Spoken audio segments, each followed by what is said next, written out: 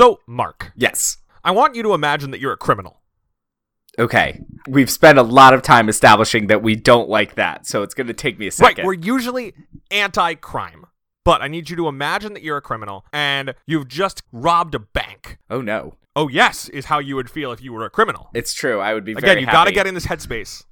All right. It's taking some mental gymnastics, but I think I'm there. Okay, you have to pick one person from a past We Love the Love movie to be your getaway driver.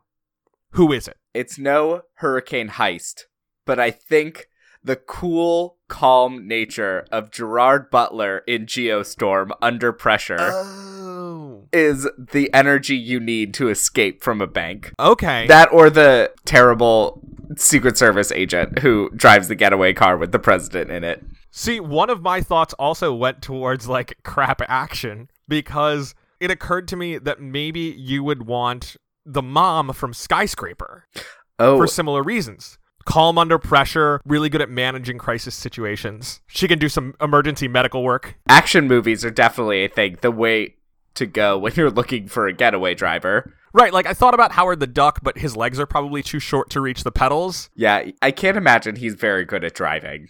Especially Definitely. the Howard the Duck as portrayed in the movie versus the comics. Well, again, remember, the actor in the Howard the Duck suit could not see. God damn it, I always forget that. It's been so long since we've had Duck Talk. I know, and I've been looking for stuff, but this lull that we're in because of coronavirus, there's not a lot of new news going on. Of course, every day we wake up and we mourn the cancellation of the Howard the Duck animated Hulu series. Which is the least surprising cancellation in the world to me. Except that the wild thing that I think you have forgotten is that was going to be one of a set of 5 animated series. Oh, God. Were all of them canceled, or was it just Howard? They were all canceled, but not at the same time. Howard was the last one to get the axe. Weird. I guess Howard the Duck has the cult status of the movie to kind of drive it forward. Right, like the other ones were Hit Monkey and MODOK, and there was one that was going to be Tigra and Dazzler together. And then they were all going to team up. It was going to be kind of like the Netflix setup for the Daredevil universe, but with just really weird animated characters. Yeah, Howard is the only one of those I've heard of, so. Right, because he's the only one whose voice you can hear in Guardians of the Galaxy Mission Breakout in Disney's California Adventure, which is, of course, closed right now. For only the 4th time in history. Yeah. It might be open by the time this episode comes out, but it's probably not. Yeah, doesn't look that way. Anyway, on that kind of depressing note, should we start the show about a very depressing movie? My other answer was Chewbacca, who would be great as a getaway driver because that is basically what he does in Empire Strikes Back. I had forgotten we covered a Star Wars until you said that. Good episode. Remember when we covered a Star Wars and it wasn't the Attack of the Clones? I mean, I feel like we still kind of need to do Attack of the Clones. I know. It's just, I don't want to. I rewatched the series before Rise of Skywalker came out, and let me tell you, that thing is a slog. Yeah. I watched it on Halloween because I felt like it was appropriately horrifying. Remember when we made it through 10 minutes of Phantom before we turned it off? And then I watched it again last fall as I was like coming down with the worst sickness I've had in years. And I was getting progressively sicker as the movie went on, which was just this doubly horrifying experience. There's times when you should just turn off a movie, and that sounds like one of them. But then I would have to summon the will to turn it back on. Or you don't, and you just move on with your life. The problem with Phantom Menace is there's a real sunk cost fallacy where you get to a point in that movie where you're like, if you hang in there, you'll eventually get Duel of the Fates, which is a good scene. Okay, I don't remember that one. That's the Darth Maul lightsaber fight at the yes. end. That is a good one. You are correct. But is it worth it? So at some point, Absolutely it's like, I've committed not. an hour and a half to this. Absolutely not is it worth it. Anyway, welcome to We Love the Love, a Hollywood romance podcast. I'm Mark, and I'm gay. See, I think this is a good transition because what we're going to be talking about today is whether you can dig yourself out of the hole that you have found yourself in and whether you should dig yourself out of that hole or whether you should just wallow and enjoy it. This is an investigative podcast about one of the most urgent questions of our day. I'm Will, and I'm a ginger, and the question is, does Hollywood romance actually make any sense? I'm so lost. Are these people dateable or likable? As we record, we're starting week 3 without me really leaving my house. It doesn't matter if the romance is a main plot or a one-scene flirtation. We will dig in and see what is there. This week, we are taking a look at a romance whose tagline on the poster and on the Blu-ray cover that I have was, quote, "They're young, ... They're in love, ... And now in all caps, and they kill people. It's Arthur Penn's 1967 Best Picture nominee, Bonnie and Clyde. This is a movie that dares to ask an incredibly important question. What if hot people were dumb? Because the first half of this movie is just hot people making bad decisions. And then the second half of the movie is hot people making bad decisions and having less fun. Which is like kind of the key to the movie. And one of the reasons this movie came in for criticism on some quarters when it came out was people being like, this movie is alternatively too comical and also just like too carefree in its violence. This is a movie that really shocked a lot of people when it came out, particularly because of its use of blood, which was not really common in violent movies prior to this. If you watch most movies before this, gunshots don't seem to be that painful or bloody. So it's quite and people die from gunshots, but they just like fall over and that's it. Right. It's a Murder, She Wrote situation. So the most you'll get is maybe one trickle of blood out of the gunshot wound to show you just where it was. This was one of the first movies to make really extensive use of squibs, those like blood bags that can explode outwards. And boy, do they get used. Yeah. And it's kind of great. And it's also used really well where, you know, you talked about how this movie can kind of be divided into halves, where the first half is really fun and the second half is more like capital T tragic. And the pivot that really happens is when the man hanging onto the car is shot in the face. And you're like, oh, wait, that's not so good. And this is something where this movie really did become a source of great controversy. There's a lot of backlash to it, but also a lot of people who just loved it. Pauline Kael wrote a 7,000-word review of this movie that's fantastic. I'm going to post it on our social media. And that's what convinced The New Yorker to make her their full-time film critic. On the other hand, at the New York Times, Bosley Crowther was so appalled by the violence that he started repeatedly campaigning in the Times to decrease violence in movies, and it went on for so long that eventually the Times fired him because he wouldn't talk about anything else. What a shift. Also, I feel like every review I've heard reference from Pauline Kael has been negative, so quite a shock to find out that she liked a movie. She liked lots of movies. She did like lots of movies, but usually when you listen to Unspooled, when they're looking for someone that published a negative opinion, she is one of the frequent people that is brought up. Well, sure. One of the other people who criticized this movie were the widow and son of Frank Hamer, the Texas Ranger who gets kidnapped and they take the photos with him, which is like kind of a fun and dangerous scene. Yeah. The real Frank Hamer was a decorated Texas Ranger who was called out of retirement to hunt down Bonnie and Clyde and never encountered them until the day that he killed them. So his family sued the producers for defamation and won an out-of-court settlement. It seems that a lot of people that were alive to see themselves depicted in this movie were not too happy with how they were shown. Yeah, I mean, Blanche Barrow actually originally approved of her portrayal in the screenplay, but really strongly objected to the way that Estelle Parsons played her in the movie. I can understand that. You don't know what Blanche Barrow was like in those moments, but Estelle Parsons, while doing a very good job, is definitely someone where if you saw yourself depicted that way, you would probably be a little upset, to say the least. Sure. Yeah.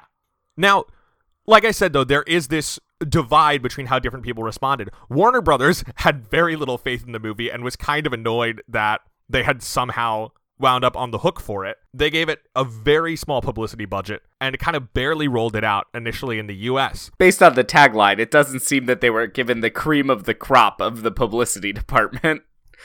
Definitely not. They're young, they're in love, and they kill people! But it was a hit in a lot of the places where it rolled out, and there are some of these critics like Kael who championed it. It then did really well when they opened it in the UK, which convinced Warner's to expand it in the US. Yeah, it made a lot of money. Yeah, it made $23 million in 1967, which made it the second biggest Warner Brothers film ever at the time, behind My Fair Lady. What a twist. From 1 to 2. Quite a turn there. Well, I mean, here's the thing. In My Fair Lady, you've got some people pulling a scam, passing off Eliza Doolittle as a society lady. And then here, you've got people who don't bother to scam at all. They're very honest. They walk in, they say, this is a bank robbery. Boy, are they honest. That's really the key. One of my favorite moments in this is when he walks in and says, "This is a stick-up," clears his throat, and then says it louder, and that's when people react. That's a very funny moment. And that's the thing, this movie is fun. I read the Bosley Crowther review, and he's complaining that it has, at times, a Keystone Cops element. But I think the fun that they are having is important to this vision of the story, because that's what draws Bonnie in. She's like, this life is fun and exciting and sexy. And kind of the key to the movie is the way that the roles of Bonnie and Clyde turn, where in the first half, Clyde is willing to just chill, just hang out. He wants to do the robberies, but he also isn't super hardcore about it. And Bonnie is pushing him to go further, to really live the exciting lifestyle. And in the second half, Bonnie is maybe ready to draw back as she's witnessing the violence of it, but Clyde is committing more and more. Right. The mystique of it all is very intoxicating at first to Bonnie, who I feel when the reality is exposed is starting to pull back.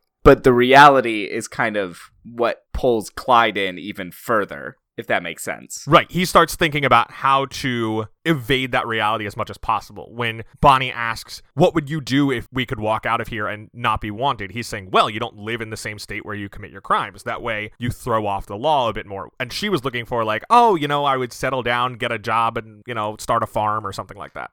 Right. And that whole aspect of the movie is really well captured in the scene with Gene Wilder in his film debut, where That's right. They kidnap these two people on a date, and at first they're really scared, but then the intoxication of the crime and the fun of the people draws out these two characters and they become friends. And at the end, Buck is like, aren't you guys glad you picked us up? And they're like, oh, we have such a good time. But as soon as Gene Wilder says that he's an undertaker, bringing the idea of death back into it, Bonnie fully freezes and forces them out of the car as soon as possible. Right. She wants to avoid thinking about the consequences of their actions. Right. But it doesn't seem to affect anyone else as strongly as it does Bonnie. Now, you had seen this movie before, right? Yes, I had. I saw that it was on Canopy and just watched it. So this was my second shout time. out to our favorite streaming service, Canopy. Yes.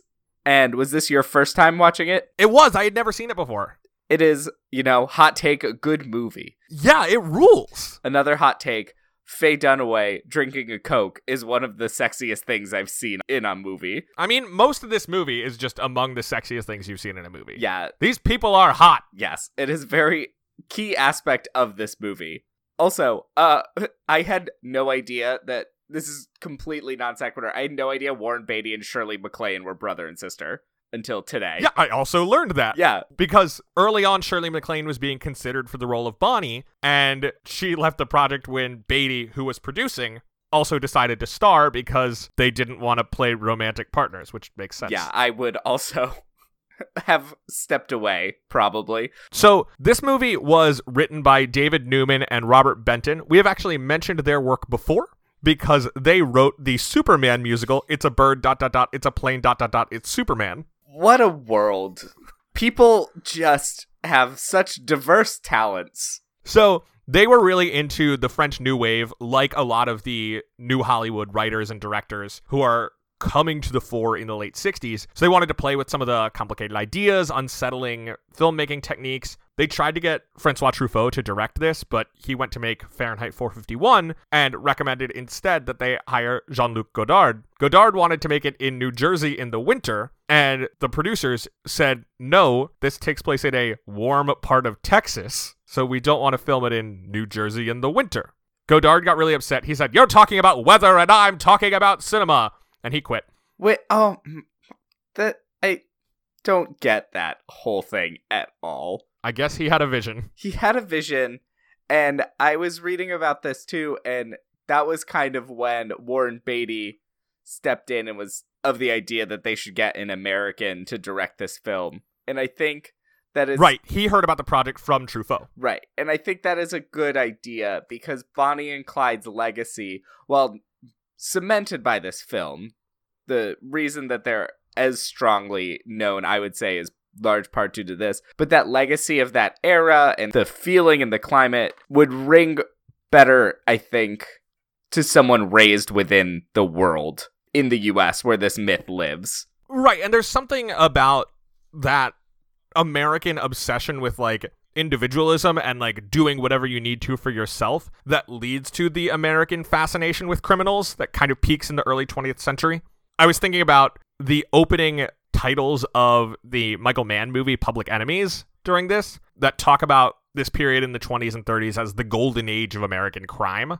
And a big part of that is its placement in time in the Great Depression, where people like Bonnie and Clyde or John Dillinger or Billy the Kid could become these kind of folk heroes, in large part because they were robbing banks and everybody was pissed off at the banks. Right, and you see in this the Robin Hood element to it too, where when Bonnie and Clyde are robbing a bank, Clyde walks up and sees money on a counter and asks a farmer, "Is this your money or the bank's?" And when he says it's his money, Clyde lets him keep it, because they're trying to keep the people on their side. Right. There's a scene almost exactly like that with Dillinger in Public Enemies. So the whole myth of the gallant bank robber really rang true at that time, and you can kind of see it show up, I think, in other times in American history with movies like The Inside Job, and the bank heist movie has never gone away completely, but it definitely is something I think that probably fluctuates as Americans' opinions of banks changes. But even not a bank, think about another movie we talked about, could have maybe come up with some getaway drivers, but Ocean's 11 as an example of like the righteous robber. Well, that movie was a little too obvious for a getaway driver.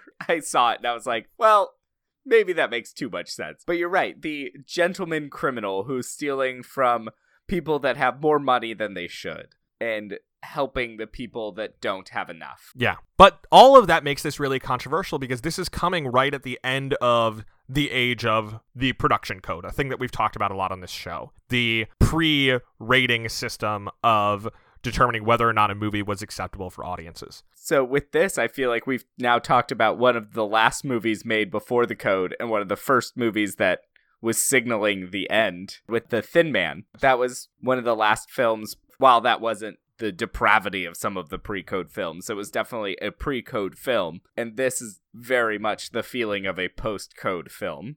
And it is really one of the heralds of that new Hollywood movement that you see in the 70s with Coppola and Scorsese and Brian De Palma and all of them, Paul Schrader. And that's kind of why you see this controversy surrounding it, surrounding its violence, surrounding its, at times, joyousness. The code said that criminals should not be shown in a positive light. And here you have Bonnie and Clyde, who are very much humanized. Their actions, not so much, but them as people, yes. They do follow the code in that the criminals do not get away with it. That is true. They very much do not get away with it. Yeah, and I mean, that was part of what was so shocking about the movie, was the bloodiness of their deaths. Yeah, that final scene. And the fact that it is just the final scene. The movie just ends with their bullet-riddled corpses hanging out of a car and on the ground next to it. It's shocking. It is. It's very shocking imagery and very well cut. That whole scene is just really precise and it works so well. And that jarring editing was a big part of what they were taking from the French New Wave of the early 60s. The super fast cuts between the eyes of Bonnie and Clyde right before they get shot is such a striking image. So like we said, the movie was controversial, but it was still quite well received within the film industry. It was nominated for, I believe, 10 Oscars for Best Picture, Best Director, Best Screenplay, Lead Actor for Warren Beatty, Lead Actress for Faye Dunaway, 2 Supporting Actor nominations for both Gene Hackman and Michael Pollard, and a nomination for Costume Design. It won Best Supporting Actress for Estelle Parsons, and it won the Academy Award for Cinematography. What won Best Picture that year? We have actually talked about this Oscar year twice before. Oh, yes. Because this is the year that In the Heat of the Night won Best Picture up against Bonnie and Clyde, The Graduate, Guess Who's Coming to Dinner, and the Rex Harrison Dr. Dolittle. Honestly, we should just finish off this list. The only thing I've seen from the Rex Harrison Dr. Dolittle is a video that taught me truly what yeet means, because there's a scene where he's singing to a seal who's dressed in Edwardian women's clothing, and then he yeets her fully off a cliff. He just chucks the seal off of a giant cliff, and I'm torn between wanting the context and wanting it to just live as this moment. No, we can put it on the schedule. We're working on our next one right now. And then In the Heat of the Night is a movie that beat all these others. It's a Sidney Poitier vehicle. Okay, and I would like to see what the hubbub is all about. All right. Yeah, I've actually been looking to work through all of them myself because I bought a copy of Mark Harris's book, Pictures at a Revolution, which uses this year's Oscars to talk about the way Hollywood was changing in the late 60s, looking towards the 70s. Is that a good book? Should I read it? It is very widely regarded. I have not read it because I want to watch all 5 movies first. Oh, okay. Well, we can help you on that journey. All right. I'm adding Dr. Dolittle to the schedule right now. Okay. And I, of course, will be able to talk about it in comparison to the 2020 Dr. Dolittle.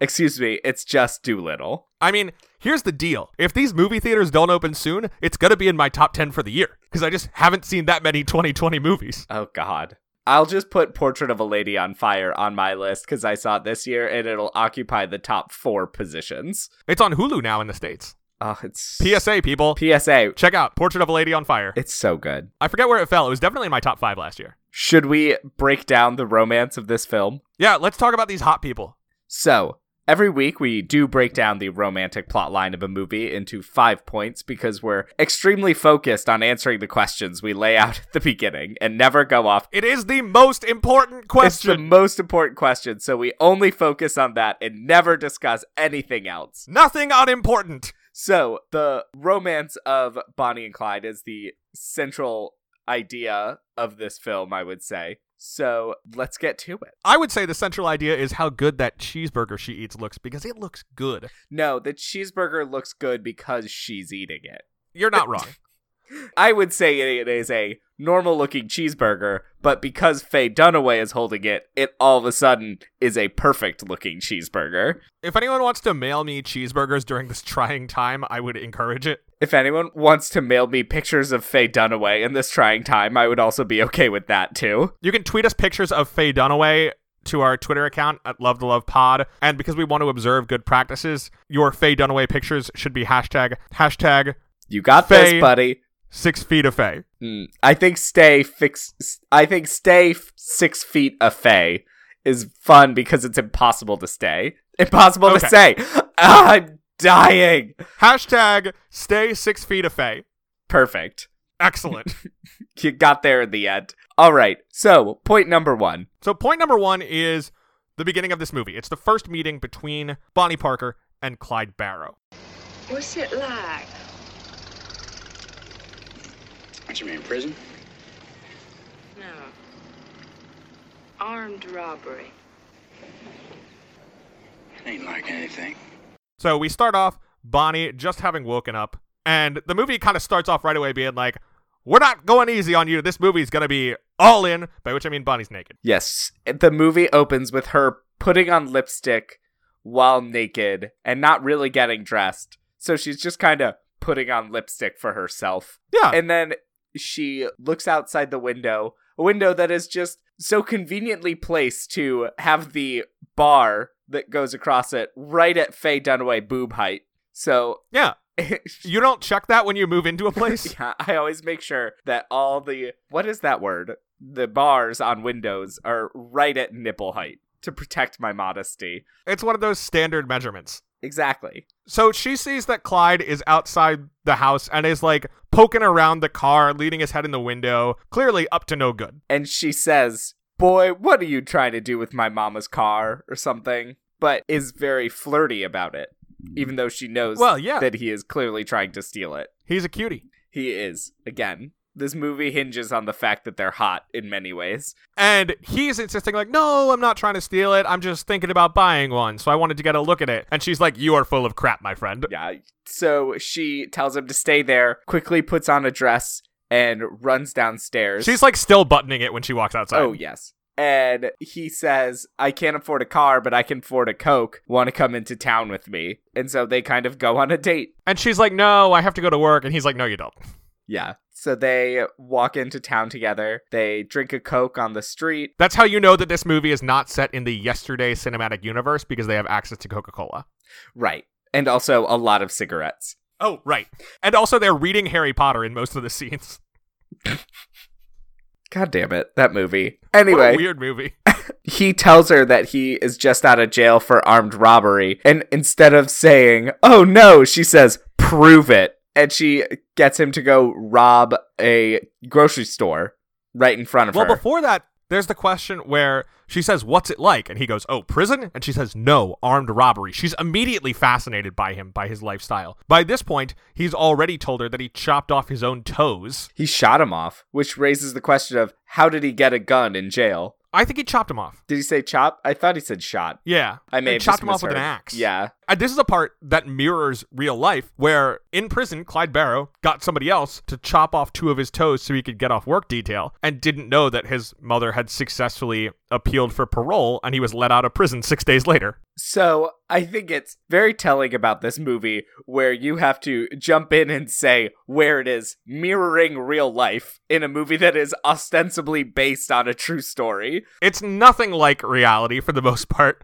Something that comes up a lot in the Pauline Kael review, actually, where she's clearly arguing with other critics. And basically her argument is that people are only scared of Bonnie and Clyde, like shocked by it, because it's a good movie. And when you see shocking things in bad movies, you're just like, oh, whatever, who cares? And one of the things she's saying is, here we've got Bonnie and Clyde, it's kind of shocking, it's violent, it's sexy, and sure, it doesn't stick to reality. But nobody's complaining about the historical inaccuracy of A Man for All Seasons, because it's not shocking in other ways. But now everyone cares about historical accuracy. Right. It's one of those things where if someone's just offended about one thing about a movie, in this case the violence, they kind of then tear it apart in every other regard. Right. But anyway, they rob a bank. Yeah, as I said, we stay on task the whole time. They rob a bank, and this is also one of the funniest scenes in a movie, I think. Oh, right, because this is the one that's already closed, yeah, right? So he goes into a bank and he's like, give me all the money. And the guy behind the counter just laughs and is like,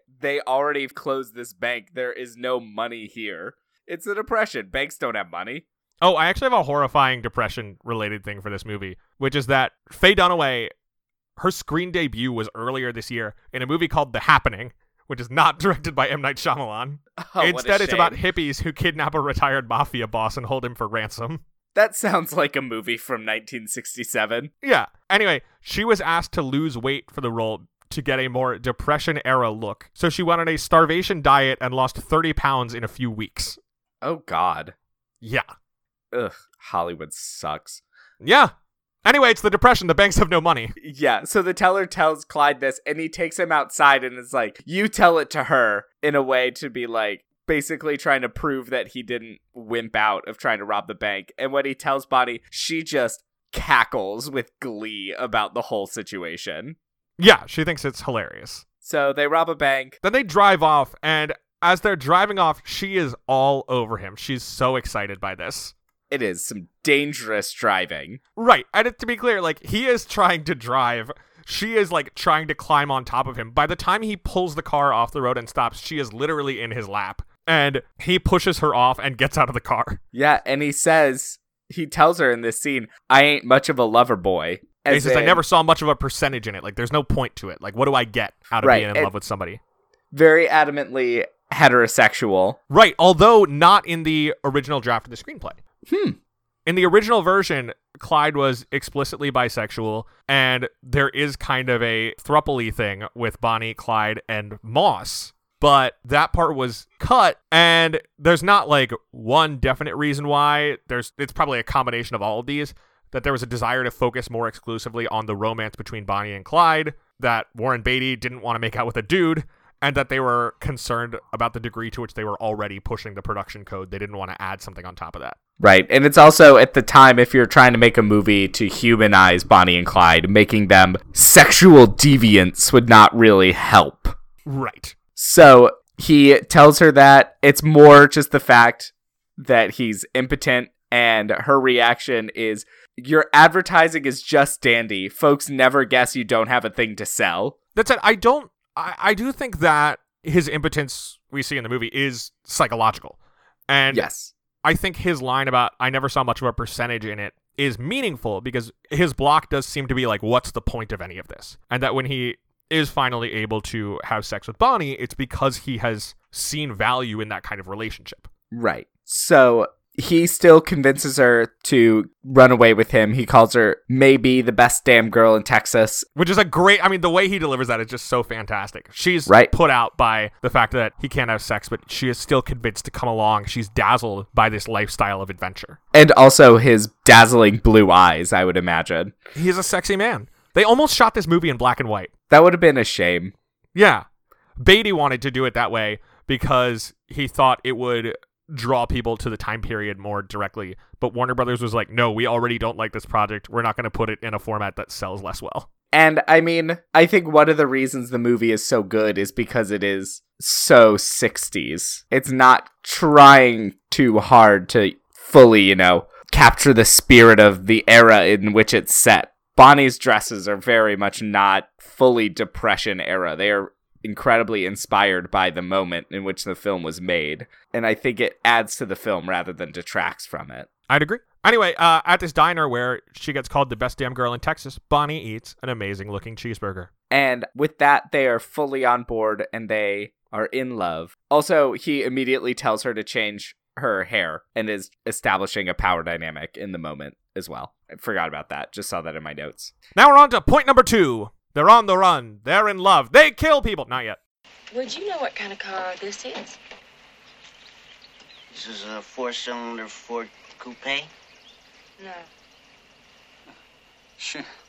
Sure is. This is a stolen 4-cylinder Ford coupe. So they need to get their oil changed or something, and they stop in. Bonnie basically convinces Moss to come along with them. Moss looks like the short elf from The Year Without a Santa Claus. He's there's an like the interesting tall, skinny guy. elf, and then there's the short elf with the curly hair. And he looks like that one. He's a very interesting guy, this Moss character. Yeah. They're asking him like, hey, this is a stolen car. You want to come with us and be our mechanic? And he's like, yeah, I'm all in. And they're like, we don't believe you're a real criminal. And he's like, oh, I'm definitely a criminal. And they're like, no. Like, shorting people on change doesn't make you a criminal. Prove you're a criminal. So he goes into the store, does some business, walks out, and then super casually just holds out his hand, drops a bunch of money into the car, having taken it from the cash register, and they're off to the races. Right. And so they do another robbery. Yes. Well, no, they do some robberies because we see that they are on the run. And when they do so, Bonnie and Clyde share a bed, and Moss, who snores quite heavily, sleeps in a chair. Right. So Bonnie and Clyde do some crimes, and then in their first major bank robbery, they successfully get the money, but Moss got a parking spot. Got a parking spot and can't unparallel park. A truly incredible comic moment. And this is probably the kind of thing that Bosley Crowther was like, how is this in the same movie with such shocking violence that you see in the second half? But that's kind of the key, is we, like Bonnie, need to fall in love with the crime so that we can be horrified by its results. So eventually they get out of this space and are driving away. After ramming the cars in front and behind repeatedly. Oh my God. So someone from the bank jumps onto the side of the car, and this is the first time they kill people, where Clyde shoots the man in the face who's hanging on the car dead. It's kind of horrifying escape. because he shoots him through the car window, and so you just hear the gunshot, and then you see the glass shatter and the blood on the other side smear between his face and the window. Right. And so that's the night where things really get real for the first time. Right. Clyde tells Bonnie she needs to go home, that the press knows who he is, but won't know who Bonnie is, so she can leave and she'll be okay. And he says, like, if you stay with me, they'll find out who you are. You won't get a minute's peace. And she goes, you promise? And then they smooch. They kiss a bunch, and Bonnie, who is a real horn dog, not stated as a judgment, just a fact, is trying to have sex with him and is disappointed to discover that he was telling the truth. He is impotent. He can't get it up. Yeah, but she still stays. Yes. And so, point 3. So after this, Clyde's brother, Buck, played by Gene Hackman, is released. He's good in this movie! He is very good in this movie. He's released from jail, so he and his new wife, Blanche, or I guess not new, but they haven't met. Clyde and Blanche haven't met yet, come and join the gang. So now we've got the whole Barrow gang together. Good afternoon. This is the Barrow gang. Now, if everybody will just take it easy, nobody will get hurt. And they're chatting, they're catching up with one another, they're taking pictures. This is when Clyde is telling Buck about being a toe cutter. Right. And Buck asks, is she as good as she looks? And Clyde responds, even better, because obviously he is not telling his brother that he is impotent. Right. There is this performative aspect of Clyde that is almost never turned off. Yeah, he is always acting. Which is like kind of fun. There is a Han Solo aspect to the character where you get that sense that half the time he's bluffing, but it's not always clear that even he knows when he is because he's so used to it. He's so fallen into this role. Right. So they are now, as a crew, for the most part, they're having a good time. Unfortunately, Blanche is very annoying, and Bonnie immediately hates her. Blanche is a preacher's daughter who did not really intend to become part of a life of crime, but she loves Buck a lot. Right. And thought that after Buck got out of jail, he would not do crime anymore, but she's dragged into this life that she does not want. So they start going on the run, crossing state lines. They go to Missouri, they go to Oklahoma, and like you said, Bonnie is increasingly annoyed by Blanche. She wants to be alone with Clyde. Clyde's like, I feel like we're always alone. Bonnie's like, really? And he's like, yeah, let's go get dinner with everyone else. Right. So Bonnie is clearly trying to get more intimate with Clyde, who is pulling away, likely as a result of his views of relationships and also his hang-ups about sex. And it's definitely starting to wear on Bonnie, as well as the realities of the crimes they're taking place of setting in. Right. It's during this window when they are together with the Barrow Gang that there is an increasing manhunt for them, and they encounter Frank Hamer, the Texas Ranger, who has crossed state lines trying to track them down. They ambush him, capture him, and take a bunch of pictures with him to make it look like he is part of the Barrow Gang to try to humiliate him. And then shove him out onto the lake. Yeah. In a boat. That's a scene where you're like, holy crap, like this is dangerous. Right. So then, as this is happening, there's a couple run-ins with the law, and things just keep getting more and more chaotic. Bonnie is getting increasingly frustrated. There's a point when she demands that they get rid of Blanche, and starts telling Clyde that he's just like Buck, except for his peculiar ideas about lovemaking, which is no lovemaking at all! Oof. And eventually it gets to the point where Bonnie wants to see her mom. And this brings us to point 4. Yeah, they go into like the dust fields of Depression-era Texas, and Bonnie's family meets up with them, and they have like a picnic is the wrong word, but it's a bunch of people It's have brought essentially a food family reunion. Yeah, had a reunion kind of in the middle of nowhere. Everyone seems happy to see Bonnie, except for her mother. Right. Clyde tries to sell Bonnie's mom this whole song about how, like, yeah, we're only doing this as long as we have to.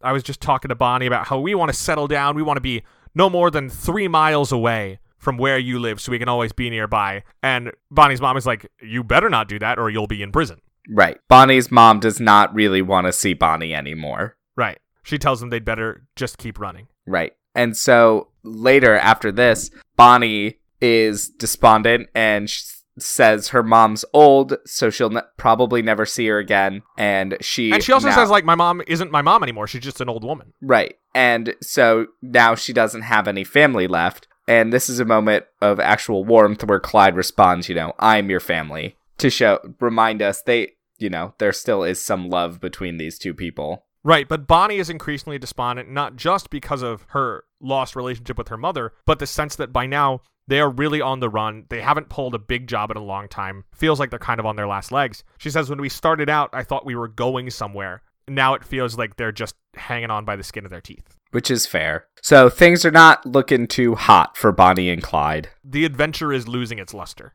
Right. So I think this brings us to point 5. Someday they'll go down together. They'll bury them side by side. To few it'll be grief, to the law a relief, but it's death for Bonnie and Clyde. You know what you done there? You told my story. You told my whole story right there. One time I told you I was gonna make you somebody, that's what you done for me. You made me somebody they're gonna remember. Some shit goes down. Buck is killed. In a horrifying, bloody sequence. Oh, yes. Horrifying. Multiple shootouts with cops and other people. Blanche is then captured. Bonnie and Clyde and Moss escape. Bonnie and Clyde are both shot. And then they go back to Moss's father's house to get reprieve. And while they're there, Moss's father is not happy that his son has been running around with these criminals. He's honestly more annoyed that his son got a large chest tattoo. It's a bad tattoo. It is a terrible tattoo. But he is glad that at least Moss's name has never been identified in the press. That is until Blanche comes clean, confesses to the cops, and gives them Moss's name, which gives them a lead to track down Moss's dad. And basically a death trap is set up for Bonnie and Clyde. Before that, though, Bonnie and Clyde are thinking about the future. They're thinking about their ends. Bonnie writes a poem about their lives versus the perception of their lives by the law and by the press. The real life Bonnie Parker did write that poem. In the movie, she sends it to the newspapers to be published. In real life, her mother was the one who had it published after Bonnie's death. Right. And she reads Clyde the poem, and he's like, wow, you have put it into words. Like, you have made me somebody they're going to remember once the poem is published. Right. And then he's able to have sex. Yes. They have sex for the first time. Which I don't love. No. It kind of is almost like too happy. Right. Which is the point. There's an extent to which they are, again, finding their way to an equilibrium where they could live, but they aren't allowed to have it. But I don't think we need this other thing on top of it. No. And Clyde proposes. Which we actually find out when we see them in bed back at the Moss house. And she's saying, why do you want to marry me? Right. And so they're finally, in a way, it's almost like they're making moves towards what Bonnie wants. Except that it's in that sequence in bed where she's saying, if you could walk out of here tomorrow, not wanted by the law, what would you do? And he starts planning that new world of crime. Right. So Bonnie's definitely kind of building up some hope that is shot down in this moment. Clyde is not going to give up on this until he is killed. Which, spoiler alert, happens very shortly after. Pretty much the next day, I think. Yeah, the next day they go into town, and Moss's father tells him not to get in the car with them, basically to stay in town, because, and Moss knows this, Moss's dad has set up a sting with the cops where he is pulled over on the side of the road, changing a tire when Bonnie and Clyde come, and in this moment, the cops show up, and they are just fully gunned down. And this is what we were talking about, that truly savage ending to this movie. Right. And if you look at the car, like Bonnie and Clyde's car that they were killed in, it's also what it seems to have happened in real life, too. The amount of bullet holes in the car, it's insane. And that's the end of the film. Yeah. Great movie. Great movie.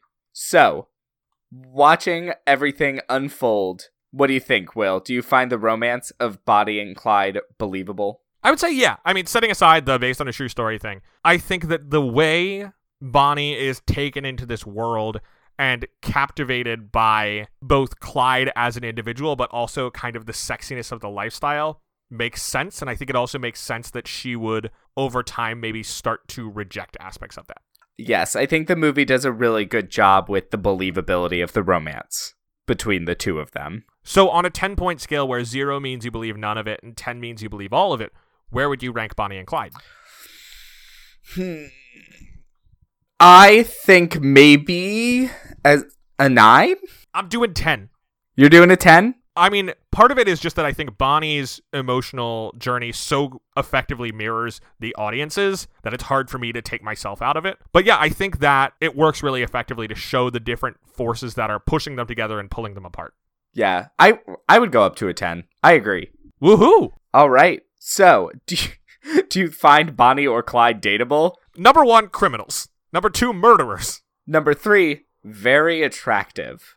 I mean, this is the thing.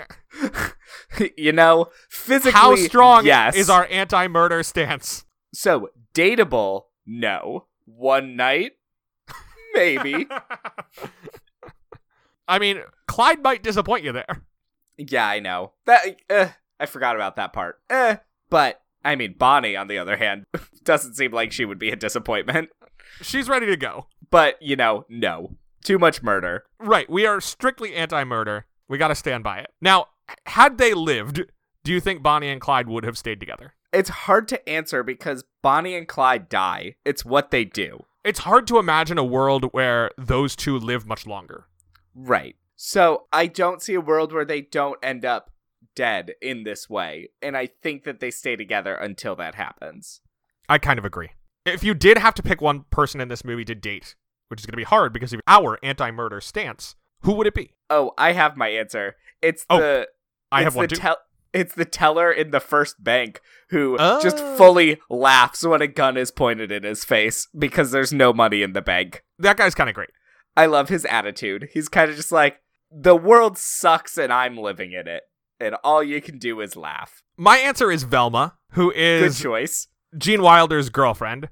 Gene Wilder plays Eugene, who you know is a bad person because he orders his hamburgers well done. Ugh, so gross. Right. The only other person who does that is Donald Trump. That's not an insult. That's a fact. You can look it up. Donald Trump orders his steaks well done. So, Velma... Anyway, Velma's great. Is great. She apparently has lied about her age to Eugene. Which is incredible. So they're in the car, and they, like the audience, like Bonnie, get caught up in the exciting nature of this life of crime, being with the Barrow Gang. And people in the gang are trying to find out more about Velma and Eugene, and they just toss off, how old are you? And Velma says 33. And then both she and Eugene, their faces just fall. The look like, they share. Shoot. It's so good. It's amazing. And I love that moment. That's when I wrote down in my notes, Velma equals date. Because I like choice. Her confidence in herself to pull off that lie. And just that willingness to try something fun, even if it is going along with a bunch of criminals. So, Will, a lot of movies we cover have been made into musicals. Do you want to see a stage musical production of, let's specifically say, Arthur Penn's Bonnie and Clyde?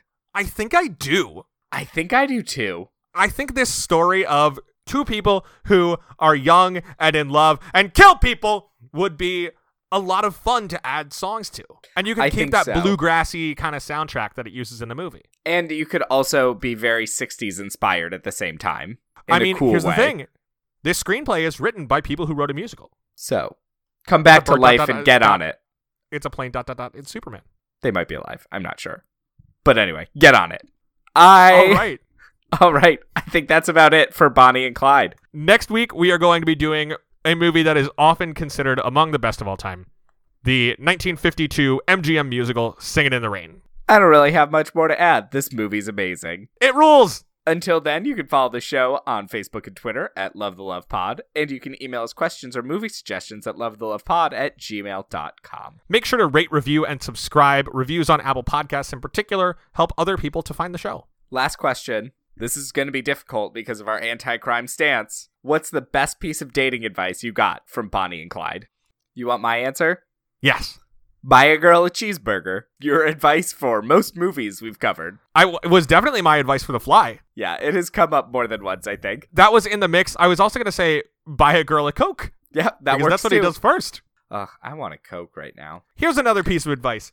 If you really want to make out with somebody, go for it. And if they care about their and your life, they'll make sure they don't let you do it while they're driving. Well, there you go. Until next time, I'm Gay. And I'm a Ginger. So between the two of us, we know everything there is to know about romance. Bye. Bye. Bonnie and Clyde. The poems that she wrote of the life that they led. Told of the lawmen left dying or dead. Some say that Clyde made her life a shame, but the legend made Bonnie the head of the game. The rampage grew wilder with each passing day, the odds growing smaller with each getaway. With the end